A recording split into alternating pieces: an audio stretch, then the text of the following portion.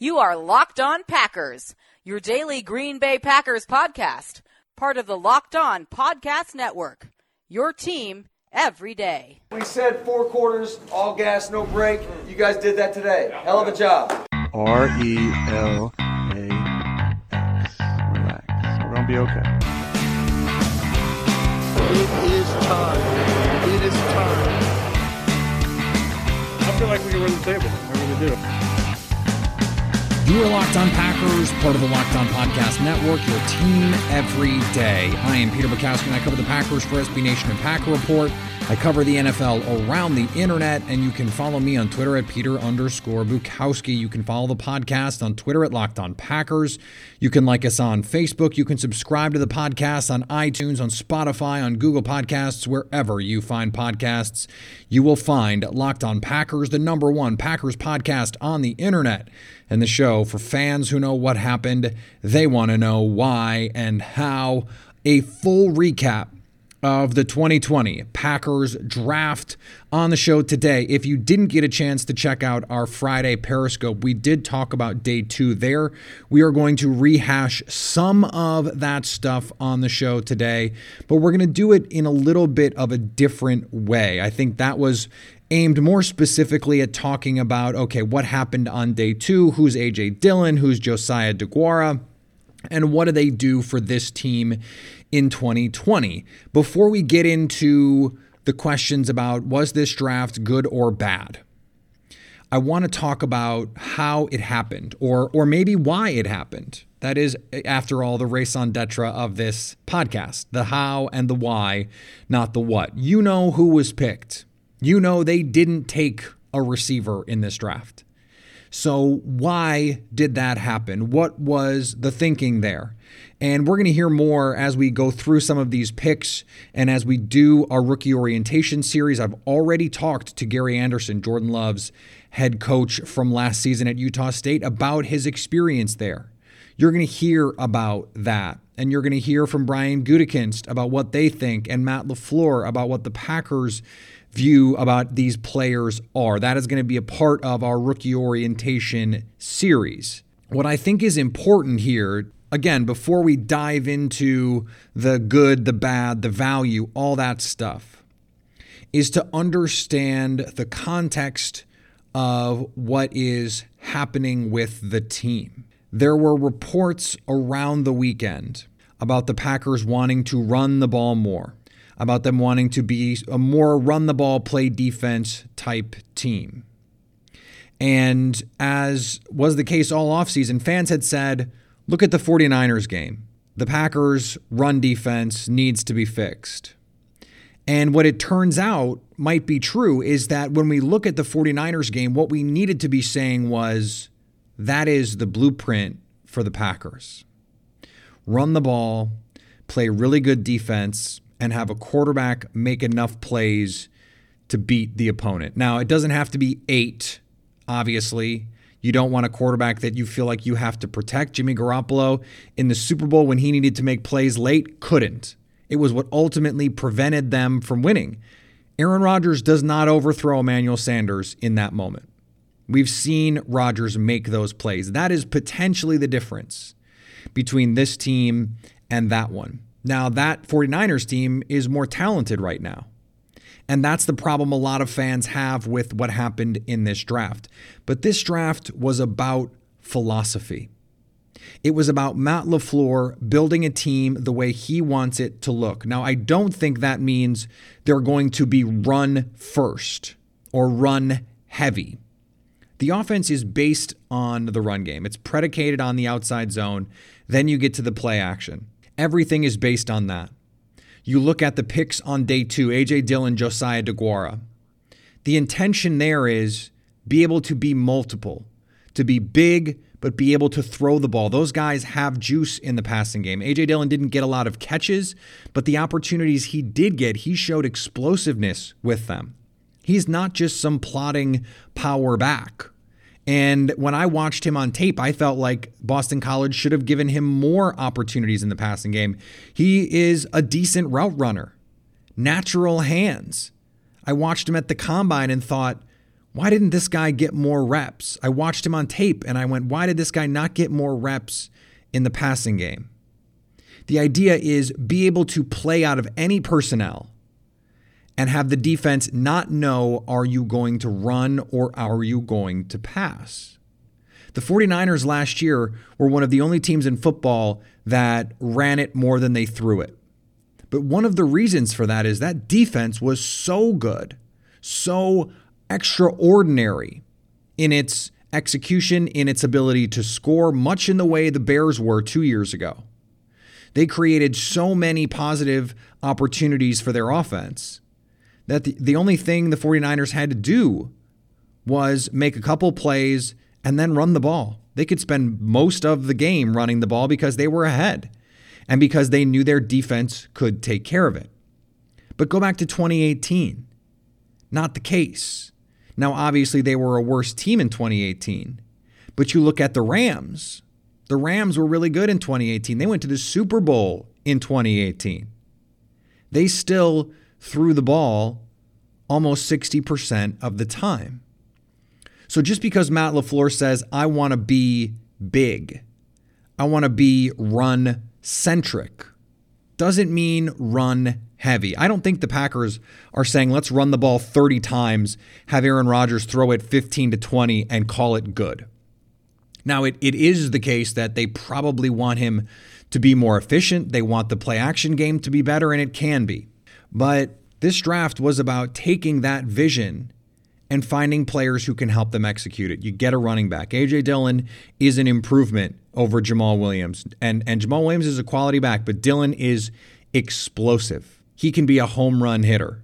Maybe not 60 yards, but he can rip off 15, 20-yard chunks. And in the NFL, when he has got more space, I mean, he faced loaded boxes almost 50% of the time last year at Boston College, basically double the next guy. With more space in an Aaron Rodgers offense, he could be dynamic. Who's going to want to tackle him in December? That's the identity this team wants to have. And when you say, okay, the Packers didn't draft any receivers. Well, if they want to play out of two receiver sets most of the time, this is not the Mike McCarthy offense where they're in 11 personnel 75% of snaps. Last year, it was just a little over 50%. It could be even less this year. So if you're playing two receivers most of the time, and one of those receivers is Davante Adams, well, then it matters less who your third receiver is. So that is a philosophical reflection of who they want to be. When you say, okay, they didn't take any receivers. Well, if you're going to play them less, and you think you can design an offense where you're spreading the ball around, where you're scheming guys open, where you're going to scheme Jay Sternberger open, where you're going to use play action to get Josiah DeGuara running free through zone coverage or matched up on a linebacker that he's more athletic than, then it's less important to get that receiver. I'm not justifying what they did. I'm telling you that's the philosophy that their strategy is demonstrating. It is a reflection of an ideology. The idea to play big. And Warren Sharp over at Sharp Football Stats has been saying this for years. The most effective way to throw the ball is out of big personnel because it puts teams in a bind defensively. It puts the Packers in a bind defensively, or at least it has traditionally. You put B.J. Goodson on the field with Blake Martinez, they can't cover you and me. So most teams have that problem. Most teams are not the 49ers and have Fred Warner and Dre Greenlaw and Quan Alexander. It's worth noting that in the lead up to the draft, there were reports that the 49ers were trying to move on from money, including Quan Alexander. Part of that is they eventually got the deal done for Trent Williams. They may have to give him a new contract, so they have to get off some money, theoretically. But that's what this draft was about. All the offensive linemen on day 3. That's where the best picks for me were. John Runyon Jr., love him. I mean, they took 2 other interior offensive linemen, which is something that Ted Thompson never used to do. But Brian Gutekunst found a pretty good one last year. So you need offensive linemen that can execute your scheme. You need backs and big people like DeGuara, guys who can play fullback, tight end, H-back, can split out wide, play in the slot, do a little bit of everything. I mean, I mentioned this on Twitter. If the Patriots had drafted DeGuara, and by the way, they drafted 2 tight ends in the 3rd round. One, they jumped in front of Green Bay to draft, and another they took 6 picks later. If they'd taken DeGuara and everyone thought, oh, he's going to be the fullback, there would be all of this praise, or at least, jokes made about how Bill Belichick is going to turn DeGuara into the next James Devlin and turn him into a weapon, and it would be this cool thing. Even if it was Shanahan, that's what would happen. Now, Matt LaFleur is not Kyle Shanahan, at least not yet. And so he doesn't get the benefit of the doubt. And because there were no receivers, Brian Gutekunst is not going to get the benefit of the doubt. And whether that's fair or unfair, it is, again, a reflection of a philosophical direction, one that coach and GM executed together. It's pretty clear Matt LaFleur loved this draft class. Matt LaFleur's fingerprints are all over this draft class. He loved Jordan Love. Brian Gutekunst tried to save him from it because Matt LaFleur has to go in that locker room and coach Aaron Rodgers. But Matt LaFleur loved Jordan Love. Matt LaFleur loved A.J. Dillon. And Matt LaFleur super loved Josiah DeGuara. I mean, it was clear. And he, Jacob Restendorf, friend of the podcast, said that, Matt LaFleur raved about Elton Jenkins last year, just lit up whenever he talked about him. We got that vibe a little bit from LaFleur talking about DeGuara. You can tell he's already excited about finding ways to scheme a guy like this up. It's worth noting, Matt LaFleur was in Washington with Chris Cooley, one of the great H-backs of his generation, one of the last H-backs who's really been an impact player. Matt LaFleur was in Tennessee with Delanie Walker, who's not a true H-back, but can be used as much more than a tight end, especially as a blocker. A little bit on the shorter side, can play split out, can play in line, can play fullback. Matt LaFleur understands the value of those kinds of players, and he wanted them. You can say, oh, they could have gotten him in the 5th round. Yeah, sure, maybe.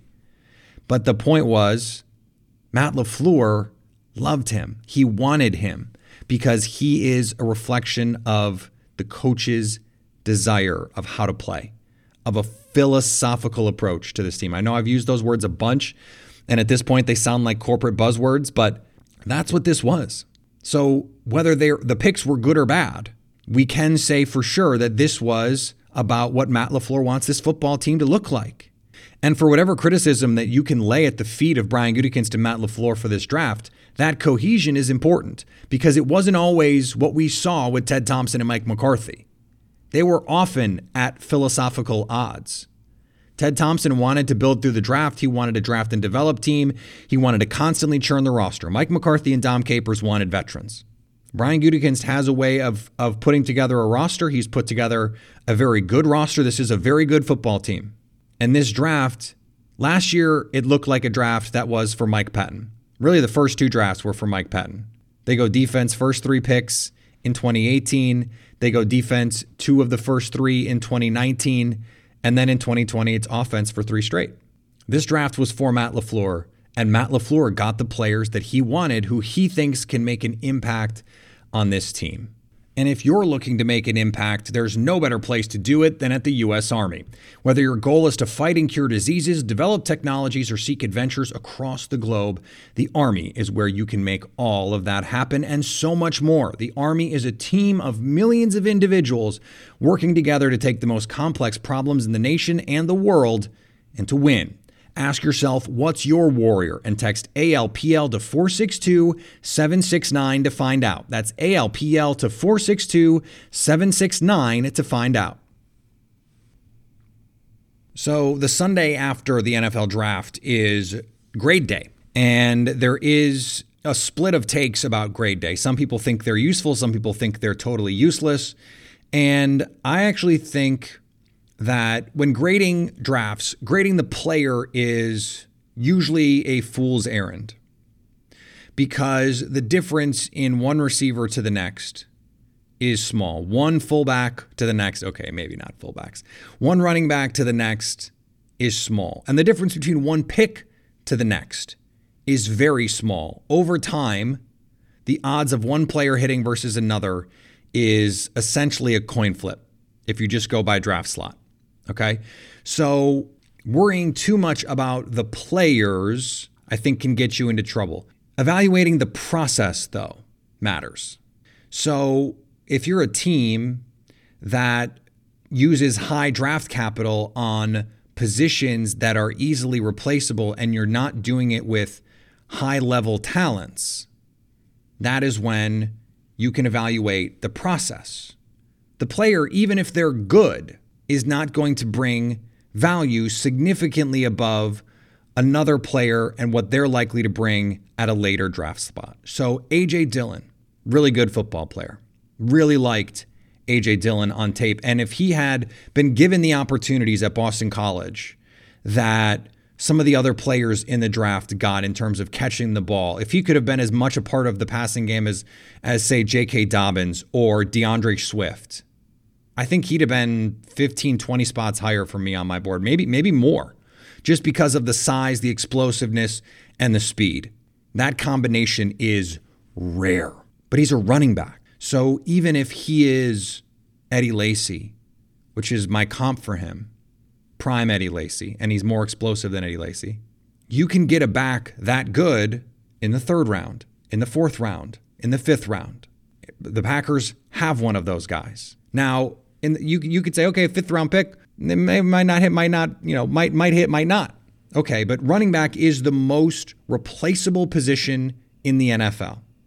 Using a second round pick on a non-elite talent, a non-elite prospect, Jonathan Taylor, okay, that's a different thing. Jonathan Taylor is a better prospect than A.J. Dillon. How much better?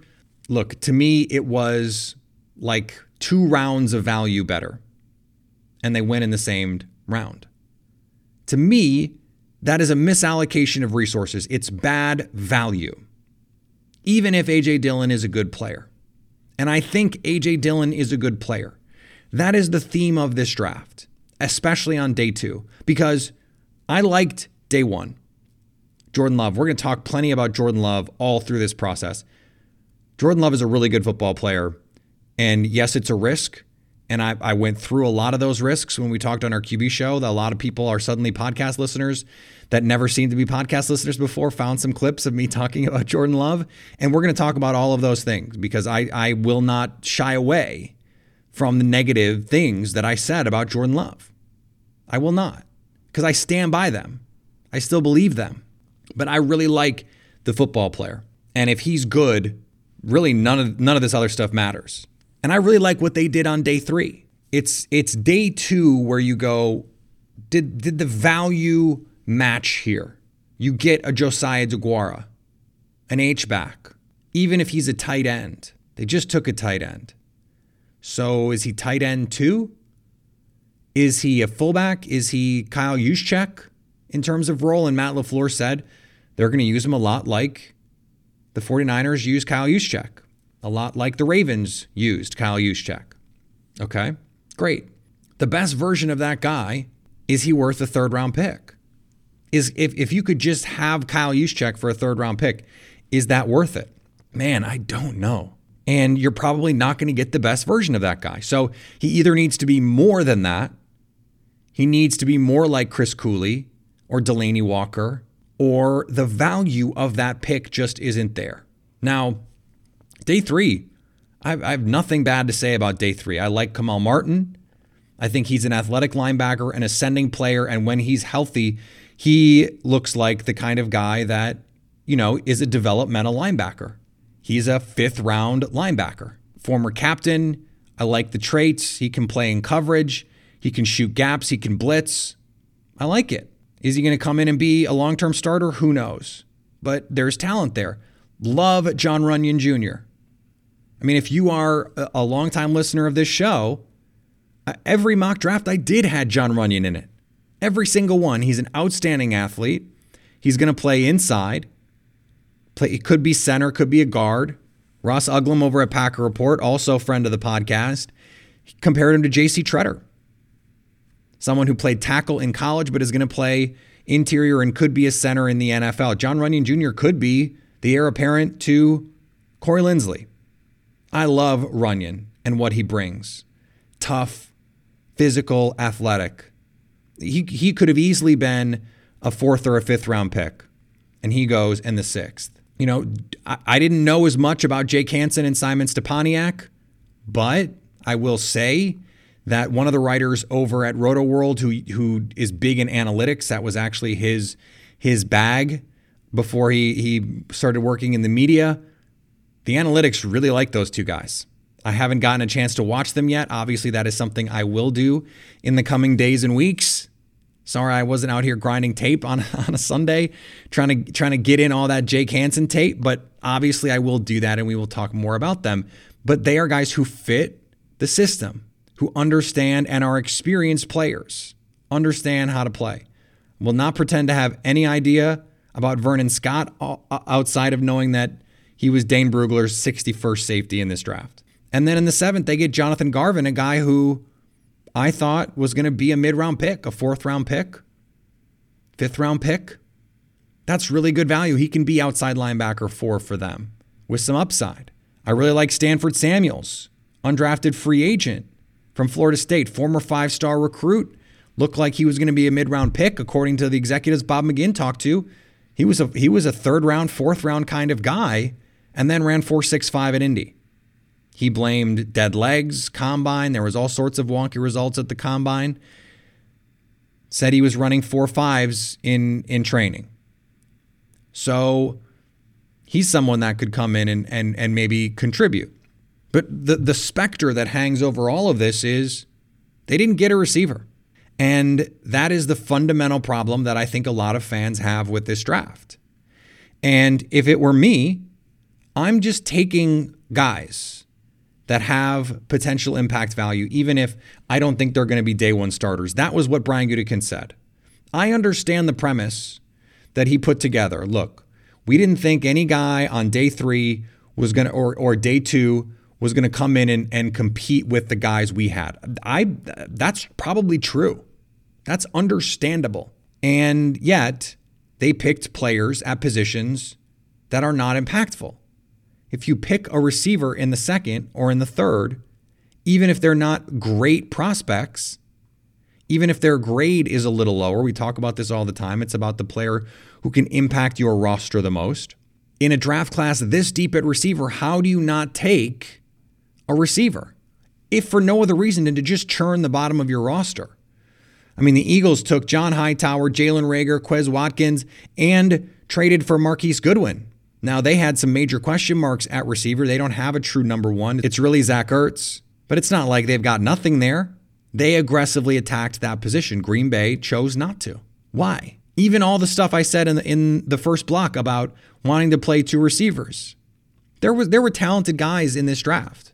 I understand, believe, and am okay with Brian Gutekunst saying, look, we like if you're going to pick a developmental player, take a developmental player who you think can outperform the developmental players already on your roster. So if you can't take anyone that you think is better than EQ, better than MVS, better than Allen Lazard, then don't take them.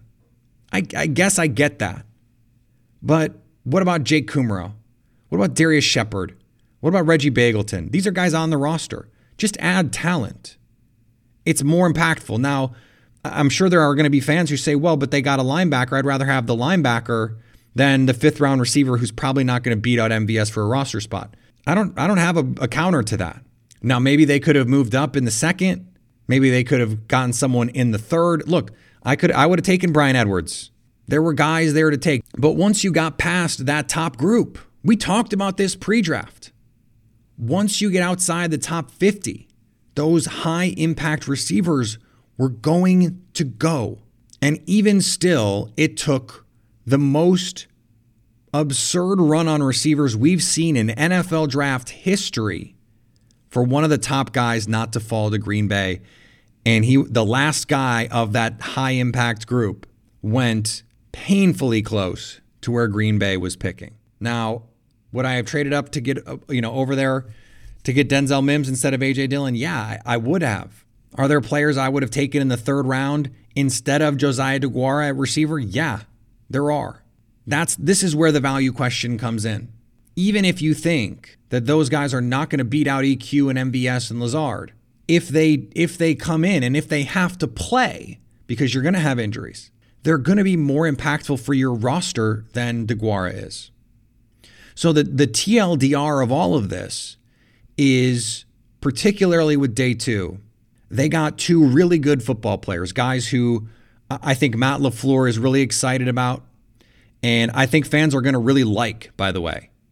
I think they're really likable guys. I think they're likable players. And in December and January, they're going to help the Packers win football games. There were just other guys there that would have been more impactful long-term to this team. And that's why I don't like it. I said this on Twitter. If the day 2 had been Josh Jones and Akeem Davis-Gaither, or it had been Jeremy Chin and, whoever else, even if it's not a receiver, I think fans would have been more okay with it. But to take a running back and an H-back with those picks makes it tough. And that's where we can grade the process. The process wasn't good, even if these players turn out to be useful because of what the opportunity cost was. You took them at replaceable positions, and in the case of DeGuara, non-high impact positions, when there were other players at other positions, receiver or otherwise, that they could have taken. Before we get out of here, I just want to spend a second and just say anyone who's saying that the Packers are worse after this draft are enwrapped in cynicism and just want to be critical. The team is better than it was going into the draft. Even if you just want to be as unkind to these guys as you can possibly be, Jordan Love is a better backup quarterback than Tim Boyle. A.J. Dillon is a better second running back than Jamal Williams. And Joseph DeGuara is a better, what are we going to say, fourth tight end than Evan Bayless. Okay. That means that the talent, even if it's just on the margins, is better. Now, are they better positioned in the NFC than they were going into the draft? No. Other teams improved more. Minnesota had a great draft. That makes Green Bay's path to the playoffs more difficult. Philly had a great draft. The 49ers got some impact players. Now, are the 49ers as good as they were last year? We're going to have to see. It's going to require Kinlaw and Ayuk to both be really good as rookies, which is unlikely. Did the Saints have a great draft? I didn't think so. The Cowboys did. We don't really know where they stand, and they don't have any defensive backs. So we overestimate the impact of rookies in all of this. We always overestimate the impact of rookies. And the rookies that we often think are going to make the biggest impact are not the guys who do. It is the guys that we rarely think. It's, a group of players that we were not sure would ever be good, much less be good as rookies. So it is a reminder that even though they didn't get a receiver, you don't lose points from this roster for opportunity costs. It's not like the difference in player quality from A.J. Dillon to Josh Jones is now subtracted from the Packers because it's who they could have taken. It doesn't work like that. The Packers added good football players to this team. And even outside of the Jordan Love discussion, they got better. Now, how much better? We're going to have to see. How much it matters this year is going to be based on how much they get from the 2018 class, the 2019 class. That's where the improvement on this roster was always going to come because, and I say this all the time, most rookies are bad. So it needs to come from 2018 and 2019. The reason Green Bay wanted to get a receiver early was that guy has a better chance of helping you in 2020. They couldn't get that guy. And instead they got Jordan Love. Okay.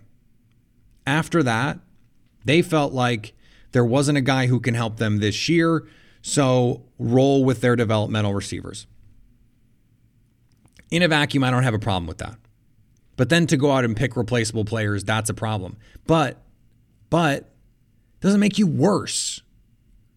DeGuara is a quality player, even if he's just a core special teams player and an occasional bit part on offense. A.J. Dillon, even if he's not Eddie Lacy 2.0, is a really solid second running back and is going to be impossible to tackle at Lambeau in December. That makes you better. And if it makes it easier for Matt LaFleur to play the way that Matt LaFleur wants to play, and he can now call a better game and be more efficient offensively and get into play action shot plays that he couldn't get to last year because he had to make up for the flaws of Jimmy Graham or Danny Vitale or Jamal Williams, frankly, then that can make your team better too. And that's just something that we don't talk about very often. So again, they're not worse. They're not worse. That's the moral of the story. How much better are they? I think that's why fans are struggling with this draft, is because they just didn't get as much improved as we felt like they could have. All right, we're going to start our rookie orientation series in earnest. We're going to start it tomorrow. Jordan Love, Gary Anderson on the show to talk about Jordan Love.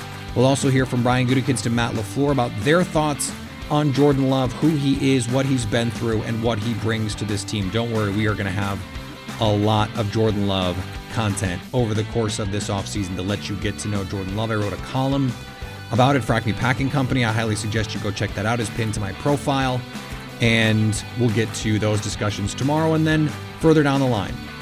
We won't necessarily go in order as we can get these scheduled. We'll get them out and get them to you as fast as we can. Best way to make sure you don't miss any of them is to subscribe to the podcast. iTunes, Spotify, Google Podcasts, Stitcher, SoundCloud, whatever. Wherever you find podcasts, you will find Locked On Packers. Follow me on Twitter, Peter_Bukowski. Follow the podcast on Twitter, Locked On Packers. Like us on Facebook. And anytime you want to hit us up on the Locked On Packers fan hotline, we are going to dedicate a show later in the week, maybe multiple shows, to your questions because there are a ton of them. Hit me up on the Locked On Packers fan hotline, 920-341-3775 to stay Locked On Packers.